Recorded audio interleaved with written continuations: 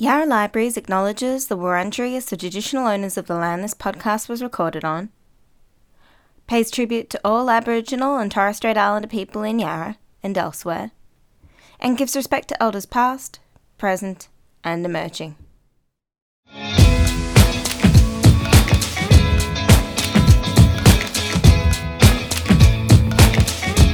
You're listening to a Yarra Libraries podcast. If you're listening on release, you'll already know that it's AFL finals season, and that, as I speak, Richmond is still in the running to repeat their 2017 victory. Fans have long argued that football is more than a game, but few have done what George Megalogenis did, and written a book suggesting that it's the solution to a nation's political issues. George discussed this book, The Football Solution: How Richmond's Premiership Can Save Australia, at Richmond Library on Election Day in 2018. It was a fascinating discussion that wound from the history of Richmond and Collingwood, as clubs and as suburbs, through to the state of affairs at that time in Australian politics. We really enjoyed it, and we hope you do too. On to David Harding for George's introduction. George Megalogenis is an author and journalist with 3 decades of experience in media. The Australian Moment won the 2013 Prime Minister's Literary Award for Non-Fiction and the 2012 Walkley Award for Non-Fiction, and formed the basis of his ABC documentary series, Making Australia Great. George is also the author of Fault Lines, The Longest Decade, Australia's Second Chance, and The Balancing Act. Well, he's all that. He's also a massive Richmond fan as well, and he's here to talk about his latest book, The Football Solution: How Richmond's Premiership Can Save Australia. Thank you very much. Thank you, George. Sure, yeah, I think it's easy to proceed that way. Thank you all for coming, especially on Election Day. Quick show of hands, who's pre-polled today and who voted? Okay, this is very, very typical now, isn't it?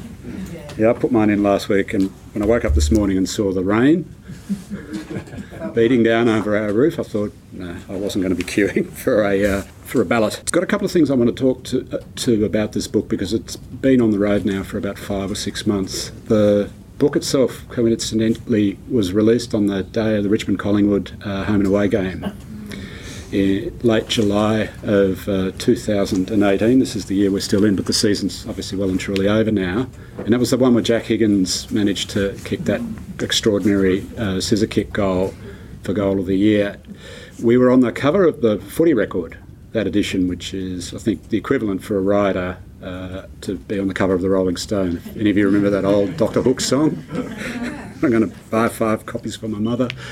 So the intriguing thing about where books are released into, often you can get the timing categorically wrong. So you may be one of those poor authors in about 2004 that was anticipating, if Mark Latham didn't win the election that year, he'd certainly be around at the next election to win a subsequent election. And this is even before his diaries were released. He's had 5 books published over the course of that political year. There was one of them, of course, ended up with the sad ending of him losing the election. But I was always conscious of not just that particular example in the political sphere, but very early on when Paul Kelly released the first edition of The End of Certainty. The End of Certainty was predicated on the John Hewson victory in the 1993 federal election. Now, Paul had written a brilliant book on the 80s and was obviously able to repurpose the second edition with a new introduction that explained why Paul Keating, not John Hewson, was Prime Minister for the first significant term of the 1990s. Now, I always have these things in mind when you write non-fiction, and the sort of unintended gag in this particular book was in the sort of formative stage of this book where I'm trying to get my head around why Richmond still means so much to people, and those of us who were around after the premiership in 2017 would have felt the earth move on Swan Street after the game. I mean, the month itself was quite an unusual month. I think we're an entire city, because there was no other Melbourne-based team in the grand final, entire city projecting on this fairy tale. Robert Murphy, who had lived the experience with the Western Bulldogs but as an injured captain and spectator rather than a player, he said, he explained later, he thought that the 2016 grand final was felt at a suburban level, whereas the 2017 grand final was felt at a citywide level. Now, it intrigued me almost from the get-go. If I thought I was going to write a sort of extended love letter to my club, I would.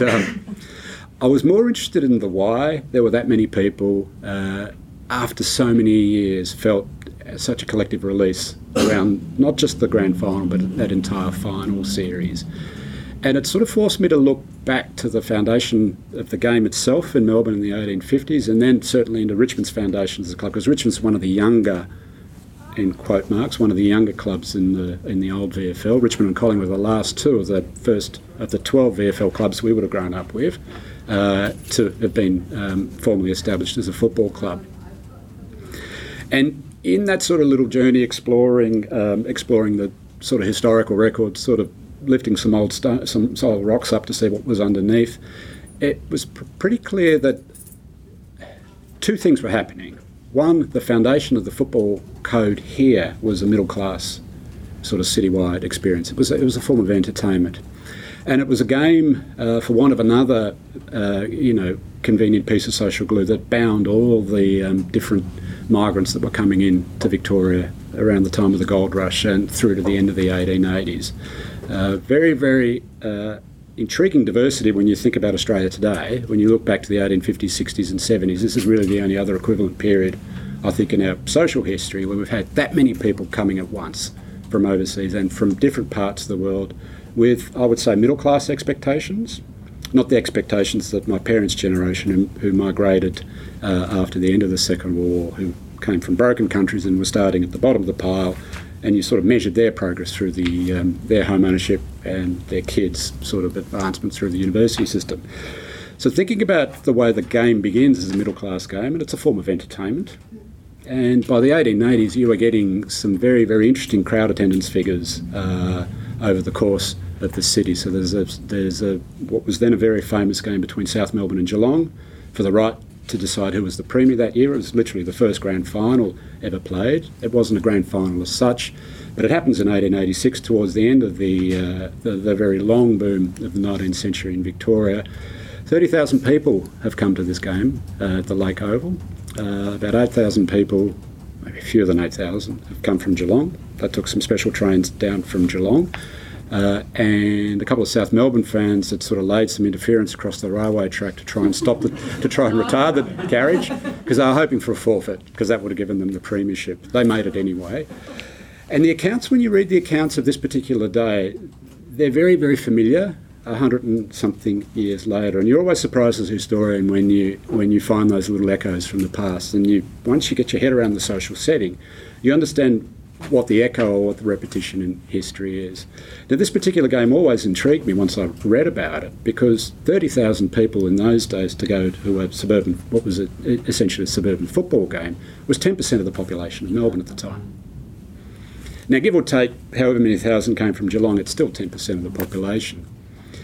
Richmond came into being the year before, and it was a pretty ordinary VFA team, and it took them a long time before they get their they get their invitation to join the VFL. They weren't one of the foundation clubs of the VFL in 1896, and in fact they were bottom of the ladder in the final season of the old VFA before it broke up, and then they were bottom of the ladder again in the VFA when all the good teams had left it. So they weren't necessarily the best team at the end of the 1880s into the 1890s.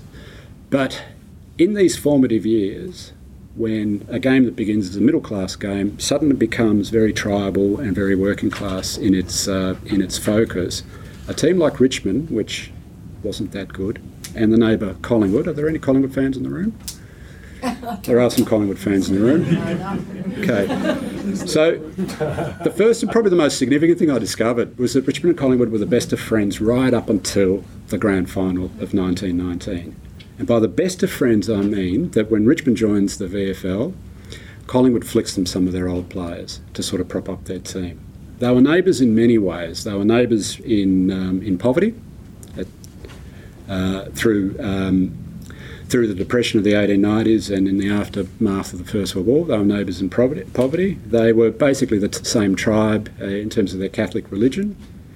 And they were sort of broken off from the rest of the city because the way this place laid out and the way Collingwood laid out, and especially Richmond laid out, they were on the wrong side of the arrow. So they got all the muck from all the light industries that were around at the time. And because the land use here was always mixed, residential plus industry, industry had a habit of crowding out most of the good land, especially after the end of the land boom of the 1880s, when most of the middle class left Richmond, and put this particular suburb and the neighbour Collingwood and their neighbour Fitzroy and their neighbour Carlton and their neighbour North Melbourne. You see the grid pattern we're starting to develop here, all very, very poor, more industry, more slum than your standard residential house. The thing that connects all of these foundation, notwithstanding North Melbourne's position because they came in later, all these inner city football clubs, is that most of the people that were living there were lifers, but a good proportion of the population were always leaving for the suburbs. And I'll get to the Richmond population story in a sec, but this is a roundabout way of coming to the accident of the launch at a Richmond-Collingwood game. The first third of the book is really about the foundation of the club and its relationship with Collingwood. And it's when those two clubs fell out, and they did fall out because Collingwood didn't like losing, and they certainly didn't like losing to the kid brother. And even though they won the premiership in 1919 because they got a rematch, I think if we'd had a rematch in September, we might have won it quite comfortably. We wouldn't have waited till the last 2 minutes like West Coast did. Just leave that one as an aside. But the intriguing thing about, and this is the thing that we wrote into, we extracted this particular section of the book for the Footy Record. The intriguing thing is that once the rivalry took off, and the rivalry takes off at the end of 1990, and it's really the 1920 season where the thing really takes off, all through that decade, and especially beginning with Richmond and Collingwood, and to an extent Carlton and Fitzroy, you are getting the sorts of crowds at home and away games that are the equivalent of 50% of the suburb. So you imagine, just physically imagine, half the population of Richmond, the then population of Richmond, heading over to Punt Road. And you could walk to the Collingwood ground. You could walk from Victoria Park to Princess Park. It's quite an interesting urban infrastructure if you think it through. And it's not something that was planned because the city of Melbourne sort of begins around the same time that they invent this game for themselves. And then all these inner city suburbs are closed off from the rest of the city at around the time when rugby league is coming to Sydney. And it's an important comparison to make because here we already had the infrastructure for mass participation and mass attendance in sport. In fact, if you're designing a 21st century from scratch, it would look like this one, not like Sydney. And you can get around by foot or by cable tram in those days. And that established, I would argue, that establishes a connection that goes back so many generations, it doesn't really matter if it says 3121 on your driver's licence. You could be living in Glen Waverley or you could be living in Queensland. If a generation or two there were Richmond supporters or Collingwood living here or Collingwood supporters living in Collingwood, that connection is already fused into your DNA. Now, why is this story interesting? It's just the happy accident of having had a Richmond-Collingwood beginning to this particular book with the book landing at a home and away round when we're playing Collingwood. Now, I happen to believe that I brought a curse on the club because having identified this great rivalry, I know a lot of Richmond supporters quietly observing, sometimes angrily, sometimes sort of with an exasperation, that Collingwood did copy our blueprint from 2017. They hang on to the coach grows a beard, learns to hug his players, the players themselves are encouraged to do what they're good at, not being berated for the things that they can't do, and they ride a wave of feral support. Ours is obviously a little more demure, but certainly just as... This is the bit that, if I was ever to make a prediction, you'd never make a prediction in a book like this with its shelf life coming out in July. Now, whether we won the premiership or not this year didn't really matter to the book because the last third of the book is about how we won that premiership and what it means for public life in Australia. But looking back on it, the prediction I would have made is this rivalry isn't over. I bet at some point they're going to learn what we did to win that premiership in 2017, and we might in the short term pay a price for it. But I didn't know that until after the event. I certainly felt it on the day of the launch because I had a couple of minutes at the end of the President's function at the MCG. It was also the Alana and Madeline round. a particular game, and there was only a couple of minutes. We allowed each other just a couple of minutes to talk about the book, because there's 600 people in the room, and you can imagine if any of you have ever been in that room, they're in a hurry to get out to the ground to start yelling, and they don't want to be given a little history lecture about a game in 1920. I'll just sort of give this by way of introduction, by way of extended introduction, to not underestimate the story of a suburb like this. Even if you've never lived here, don't underestimate this particular suburb story. And I think the other part, and I'll get to it later in this sort of presentation part before we have our conversation, these things are unique to Melbourne. Port Adelaide might argue that in the South Australian competition, the Fremantles, East and South, might argue it in Western Australia. But when I look to New South Wales, and I've just given a presentation to the National Rugby League, the Australian Rugby League Commission, on demography. I can't give you the details of that presentation because it's closed doors, but there was one thing I did for this presentation which I wanted them to understand the difference between not their code versus our code, but the difference between the cities. When rugby league comes to New South Wales, when it comes to Sydney, it's 1908. It's the first year of the professional competition of the New South Wales Rugby League. That coincidentally is the first year of Richmond in the VFL, and they're the worst team in the competition on entry. Very strong VFA club, but they sort of are brought down a level on entry. Richmond's first game, by all accounts, was seen by 8,000 people at Punt Road. The 4 games of the first round of the New South Wales Rugby League, they played 2 double headers in 2 venues, 4,000 people at each game. So Richmond, in its first game at Punt Road, is the equivalent of the entire attendance of the first round of New South Wales Rugby League. Now, why is this important? It's more important to them, I think, than it is to us, but we shouldn't underestimate how accidental this particular attendance story that we keep telling ourselves is. When rugby league comes to Sydney, the settlement is 120 years old. Sydney begins as a garrison town. It has no centre to speak of. So this particular event for the Rugby League Commission is out in the Blue Mountains. So the only reason I can mention it is Peter Beattie, against my better judgment, told people he was also taking a briefing on demography, so it's sort of publicly knowable. The car ride out to Blue Mountains is a couple of hours from the airport. About an hour and a bit in, there's Penrith. And I was talking to the driver about how it is you might be able to get a family on a Friday night to a football game. How do you get them out of school? Any Sydney-siders here? We lived there a long time. Yeah, so how do you get them out of school in time? Changed. It just doesn't happen. It can't happen. It's just impossible to do. And it is literally the layout of the city. It's almost impossible to imagine the 60 or 70 or 80,000 people at a home and away game on a Friday night at the MCG being replicated at any of the big stadiums in Sydney for a home and away game. Origin is something different. So Origin on a Wednesday night, and basically they clear the town, both Brisbane and Sydney for it. But these habits of ours are formed, I said by accident in a way, but aided and abetted by location of stadia and the public transport network that feeds everybody back in.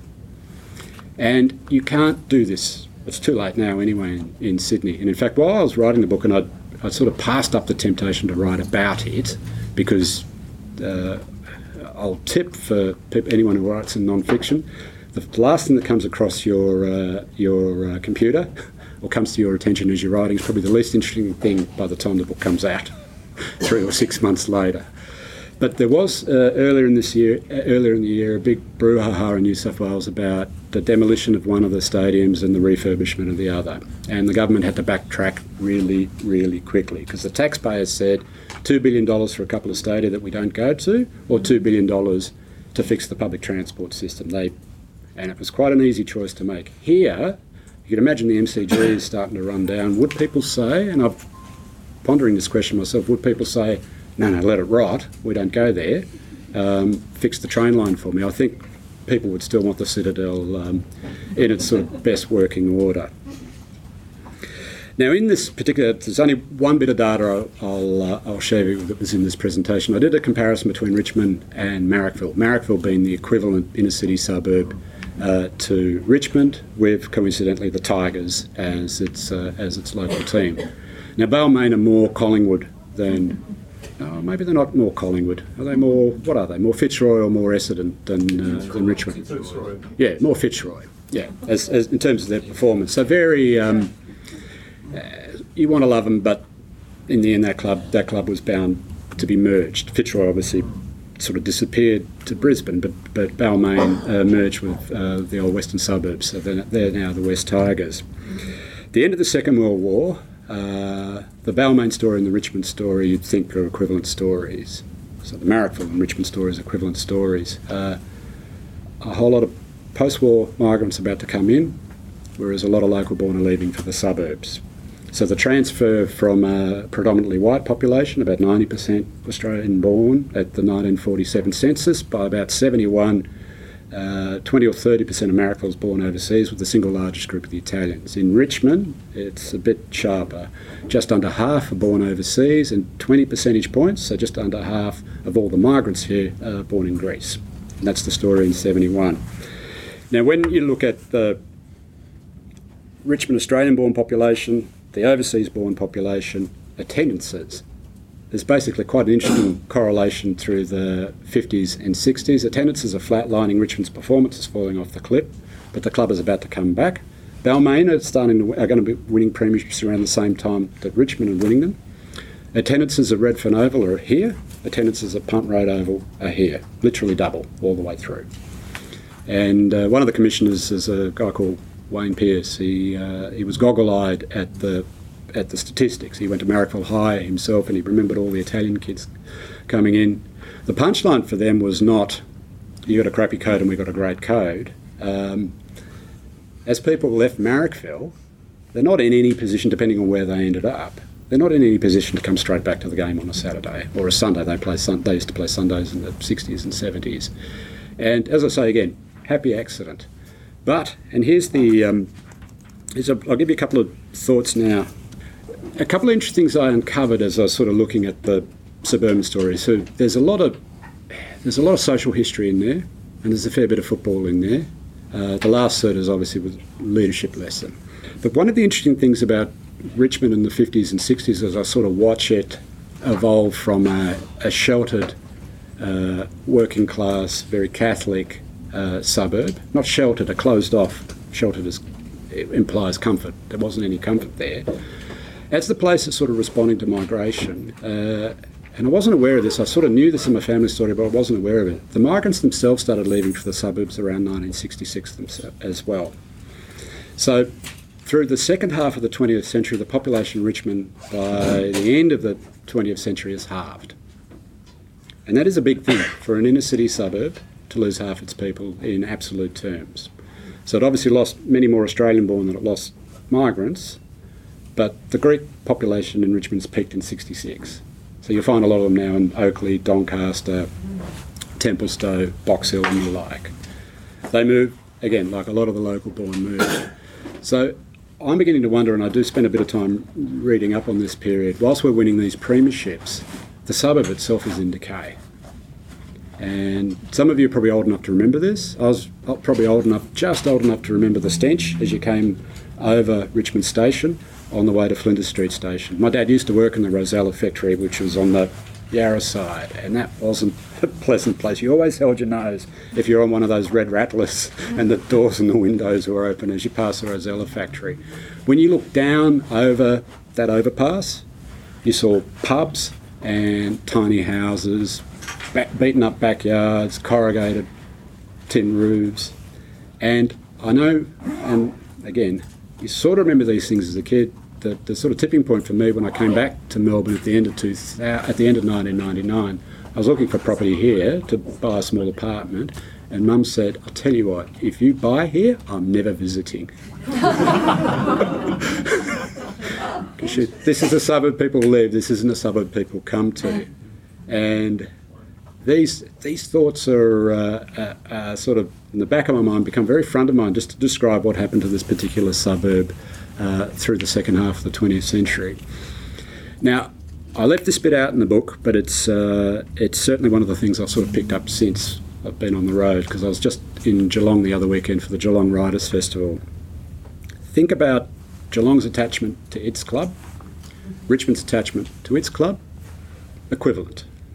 Through the 20s, when you look at how each of them celebrate their drought-breaking premierships, Geelong's first premiership in the VFL in 1925 is 39 years after the last premiership, which was that VFA premiership in 1866.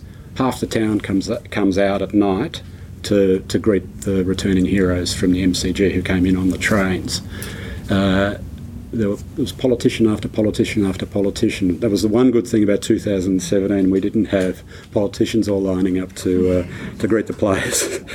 But that particular town and Richmond had equivalent stories at the end of the 60s and early 70s when manufacturing had peaked and started to come off, and then through the 70s and especially in the 80s when the Labor government started pulling down the tariff walls. Geelong was always fearing the loss of its car plant. People in Richmond here were always fearing the loss of their factories.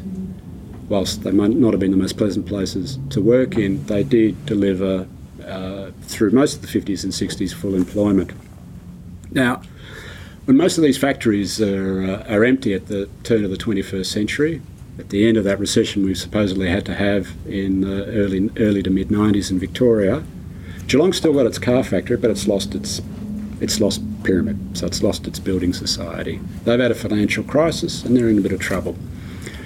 Roll forward, and I'm going to roll forward because if you roll forward to the present day and you think about how the absence of that Ford Motor Works leaves a permanent scar on the psyche of Geelong, and you think about the Holden plant in Dandenong. Some of you might remember when Dandenong had a really, really strong, when it was a growth suburb, but a really strong VFA team that was always on the television, playing grand finals against Port Melbourne, which was Richmond's oldest rival from the VFA.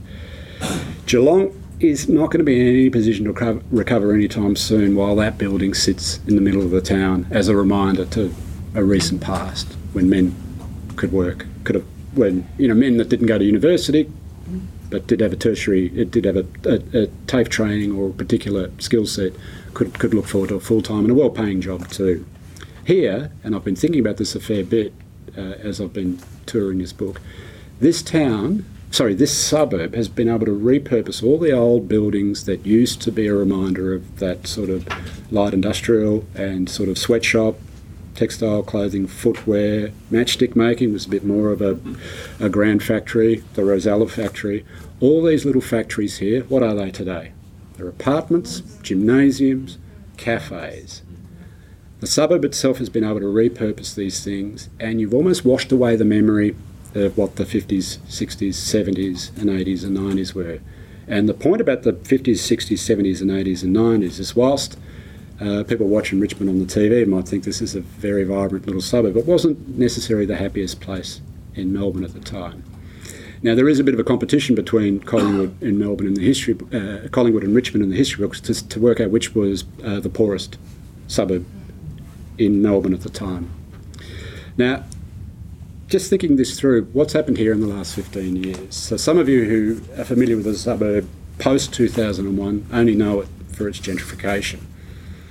Now, I mentioned between 47 and 2001 the population of Richmond halves. What do you think has happened in the last 15 or 16 years? It's doubled. So basically all the population loss of the previous 50 or 16 years has been recovered in the last 15, between the 2001 and the 2016 census. A typical person in Richmond in the 50s and 60s would have been lower middle income, working class, whether they were white or they were migrant, more Catholic than the city and the state at large. Now the typical resident of Richmond, of working age, is either a professional or a manager, less religious than the population at large. So the social historian in me looks at this and thinks, magnificent story for the inner city, but part of me is thinking again about Geelong. Part of me is thinking about how this little growth miracle in the 21st century can be translated. And you sort of use your football analogy to think it through. You could think about any town in Victoria at the moment that isn't attracting people, point one, and is actually losing a lot of its young to places like Richmond. So it's a combination of those two things, not attracting an overseas-born migrant, not attracting a skilled migrant, and losing a young person. The wedges that have been created now between a bouncing suburb like this and our middle ring and certainly our outer suburbs and especially our regions is a wedge both on financial opportunity and age. ethnicity. I'll put ethnicity to one side. Age is now the big divider as we sort of look at the way our cities and our state are shaping. Now, all these thoughts are not supposed to come out of a footy book, but I sort of deliberately stitched in some of these observations because whilst I would have loved to have written a book about footy, I don't think I could have sustained it for 80,000 words with any credibility. I think there are much better footy writers out there than me anyway, so I stuck to some of the things that I knew. A couple of bits that I picked up afterwards, and this goes to the revolving door of leadership, which is the Richmond story. Now, the Richmond story, even when they were winning, was if you missed a year in the finals, the premiership coach would be shown the door. Tom Afey wins 4 premierships and gets a runner-up in a sort of 8-year period between 67 and 74. What happens to him in 76 when they miss the finals for the first time in ages? Off his head goes. Goes to Collingwood the next year, so the Collingwood parallels are quite interesting. He gets him to a grand final the first year, takes him from the bottom of the ladder to the top of the ladder. So the guy can still coach. And the sort of seed regret is planted from that day onwards. They're always trying to get Hafey back. And in the 80s, of course, they're trying to get Sheedy, who's gone to Essendon and won a couple of premierships at Essendon. So Hafey goes after winning 4 premierships. Tony Jewell wins the premiership in 1980, misses the finals in 1981. Off his head goes. Francis Burke gets them into a grand final in 82, misses the finals in 83, and off his head goes. Now you can see the parallels obviously in federal politics. I won't spell them out because people listening to this podcast do not want to hear the names Kevin, Julia, Tony, Malcolm and Scott.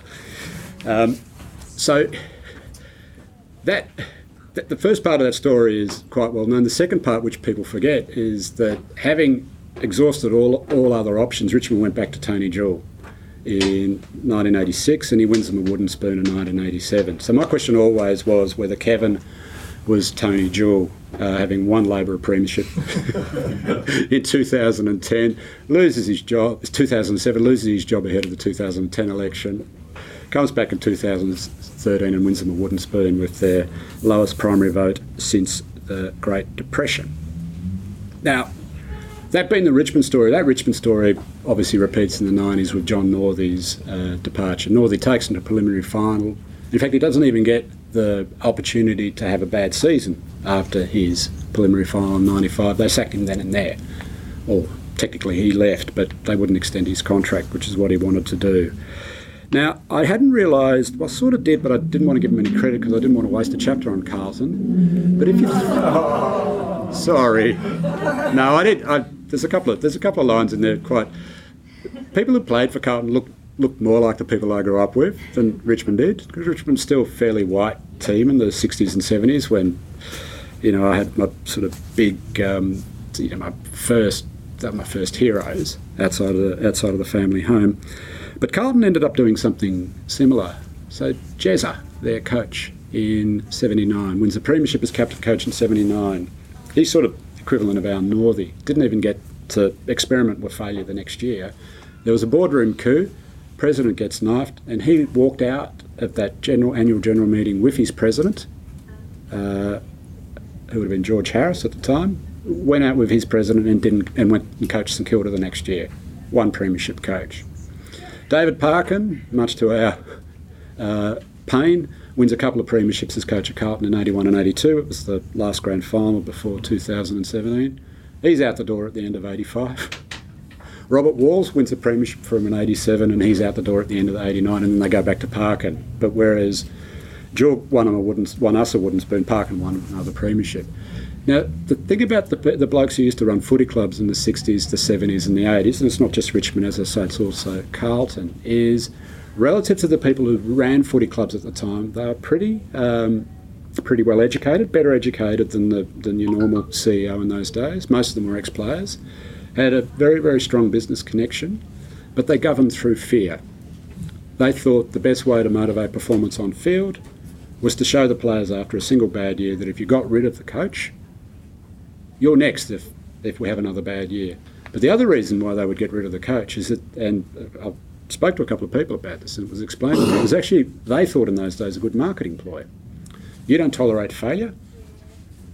You tell the members come back next year because like you, we really felt the loss that year, and we'll be better off under this new coach. There was always an element of renewal.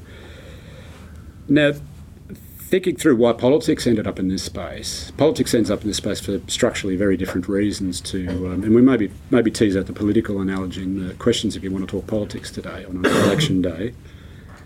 But I never thought in my sort of political life that the thing that I loved most in my childhood, which was football, would somehow have sort of an analogy to be drawn from it.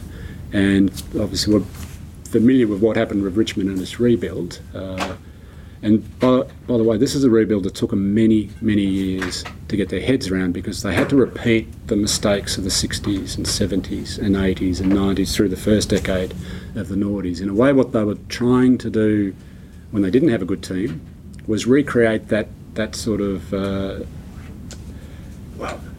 sort of motivation through fear that they had off a good team when they were getting rid of the coach and all the players would just sort of pull together and win another flag.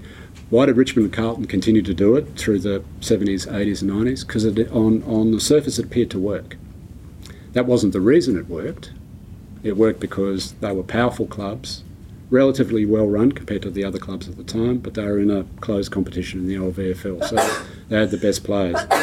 In the context of the AFL, Richmond could not continue to behave the way it did as a Victorian-based club, especially when the talent pool was spread a lot thinner, and with salary cap and with draft, you had to be patient to get back into the finals. But they never thought that way. They thought, just cherry-pick the best player from somewhere else, sack the coach, we'll be fine. It's interesting that Carlton is still behaving this way.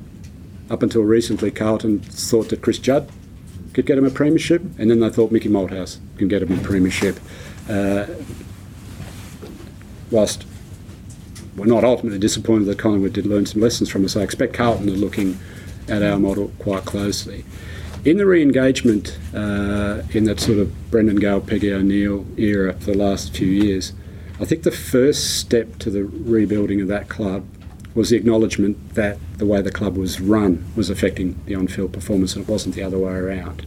It wasn't, we got unlucky in this draft, or so-and-so had a problem, or, there was a super team that the AFL had sort of built up, like a Brisbane Lions or something, or Adelaide was too good, or West Coast was too good. It wasn't any of that. It was the fact that the club was badly run. And I think what happened once they acknowledged that, and once they started sending all the flyers out to all the lapse members, people like me, there was, I think, a recognition amongst a lot of us that this sounds like an intelligent group of people have just taken over this club, and they're promising us achieve, sort of on-field success after they get the back office stuff worked out first, after the club is viable again. And that almost retrains your brain as a supporter to think long term. Now, as I say, the analogies for politics are pretty obvious, you would think. If a political party is trying to restore trust in its brand, whether it's Labor or Liberal, one of the first things it needs to do is the thing that Gough Whitlam had to do for the Labor Party in the 60s.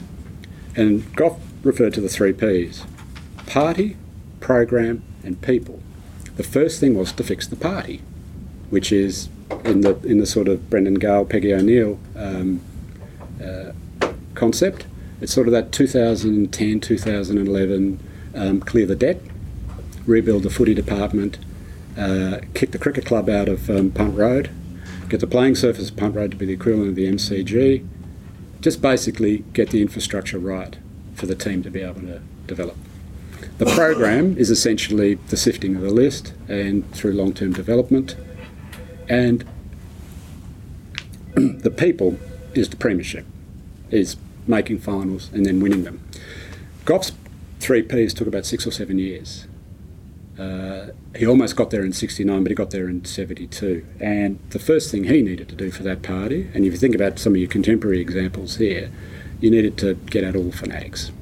So there was a big problem in Victoria with the Labor Party that made them unelectable federally. The sort of hard left of the trade union movement was in charge of the administration of the party down here.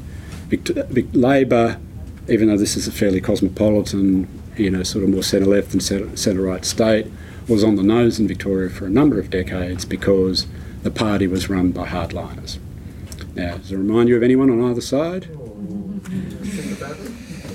And in this state too, coincidentally in this state. So first they had to get the administration right. To be match fit to contest at federal elections, they needed their party to operate like a mainstream political organisation.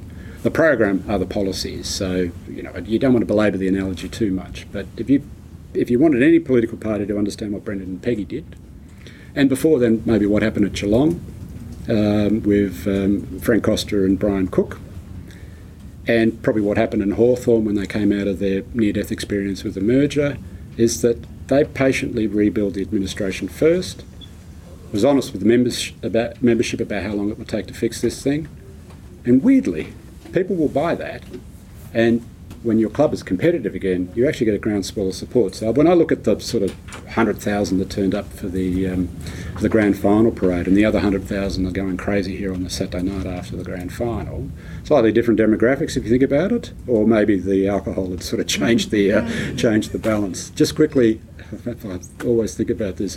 I brought my family back here. We went for a wander up Swan Street and couldn't stay all that long because it was nuts. Everywhere we went, there was either one group sort of jumping on cars, or there was one group that started the song, another group was halfway through it. So everywhere you walked, you got a different echo from the theme song being sung by a group of 5 or 6 people. We whizzed up Lennox Street just to show them where my dad lived for a little while in Richmond in the 50s. And by the time we got to Bridge Road, everyone said, this is where all the Insiders viewers are. By the time we were at Bridge Road, and they're all wearing their scarves, sitting out of their restaurants, and people are jumping out of the restaurant to give everybody a high five. So they're much more cerebral audience. But for all that to click at the same time, I don't think if they'd magically pinched a premiership 5 years ago, that would have happened. And I don't think, and I argue in the book that I don't think if Trump had been president in 2016, people would have felt this quite the same way about. And Brexit had happened, people felt quite the same way about their sporting team. The street party we threw reminds me of the street party the other year that Leicester threw after they won their one and only English Premier. So Chicago win a baseball broke a drought of 80 odd years, just on the eve of the presidential election. I saw the sort of that little Google, what is that thing I watched the live, what is it called? Yeah, it's a live feed, but it's a live feed outside the ground, and so you're not watching the game, but you could on some website. A few people apparently were clicking in on my Twitter feed. Everyone's saying, "Have a look at this, have a look at this." There was a lot of people out there, and then when they finally won, the explosion felt like, and this is before ours. I kept recognising some sort of repetition in these stories.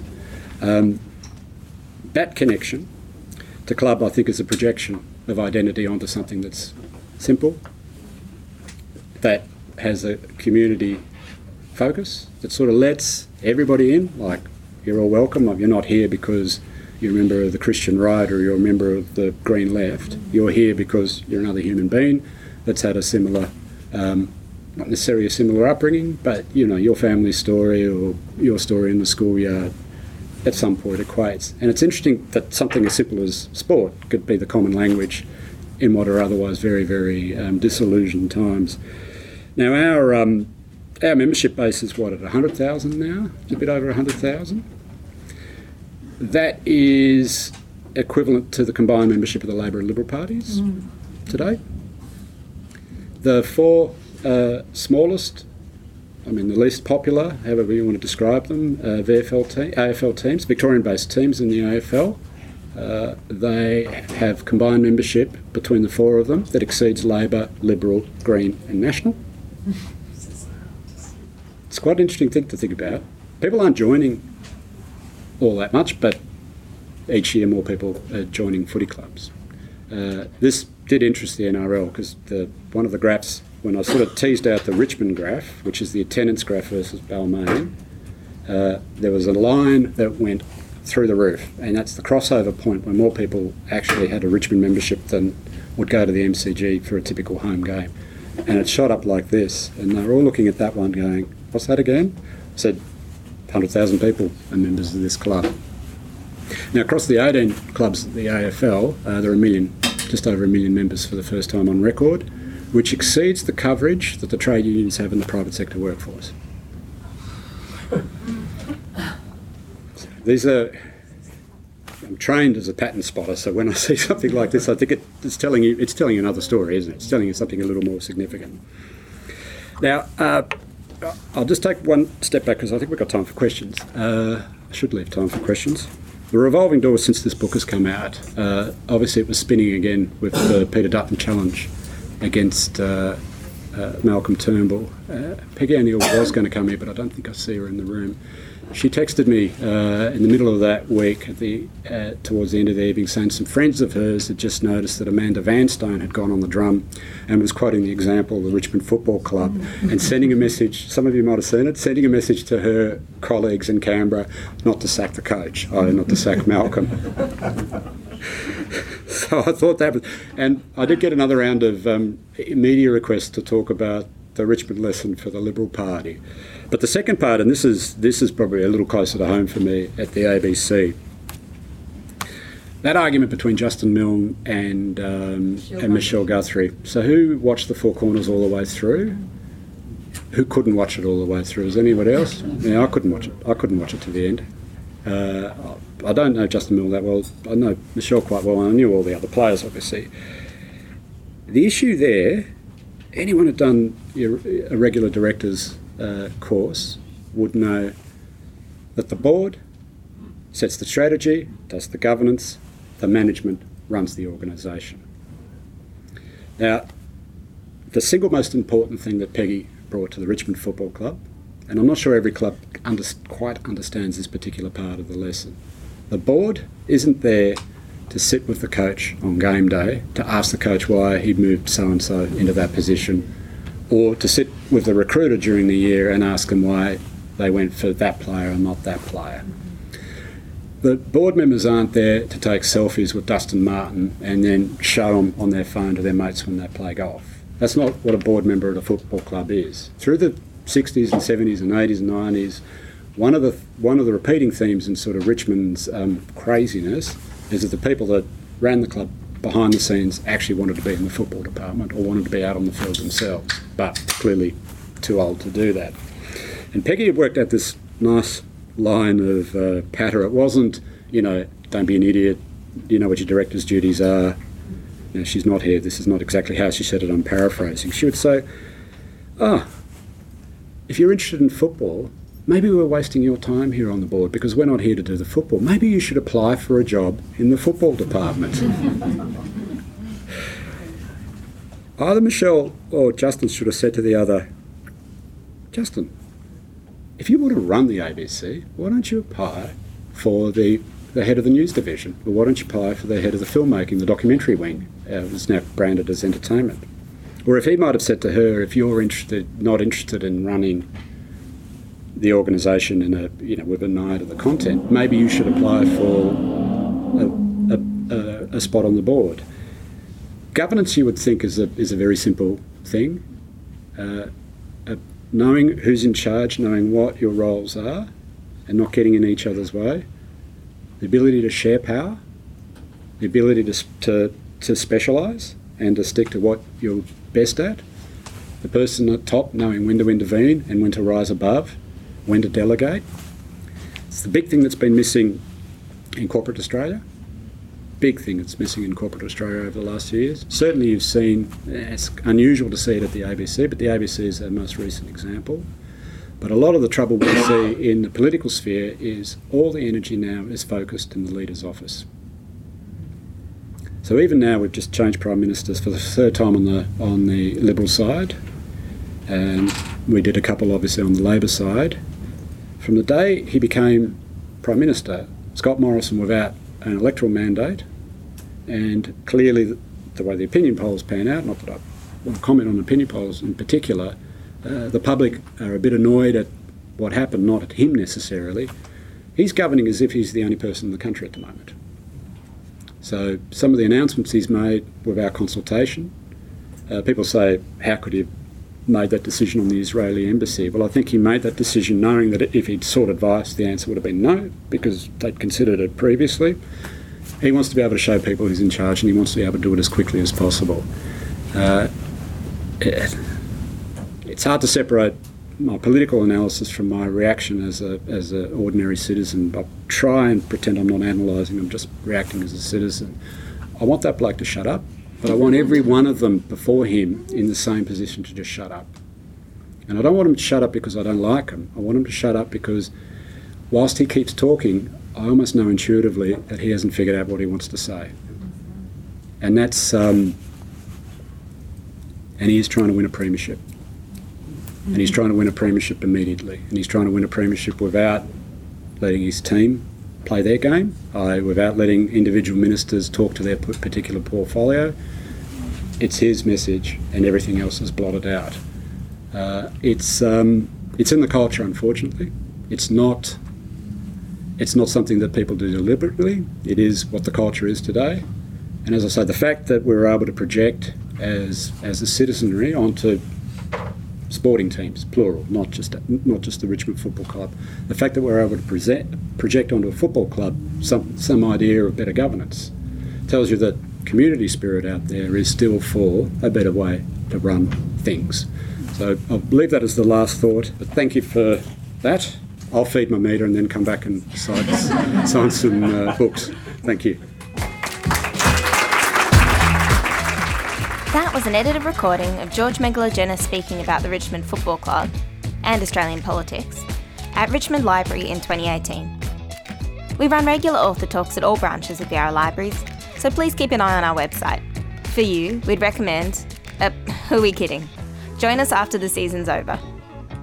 If you're keen to read The Football Solution or any of George's other books, please pop into your local branch or place a reservation online. In the meantime, we'll be waiting to deck Richmond Library in black and yellow again. Happy watching!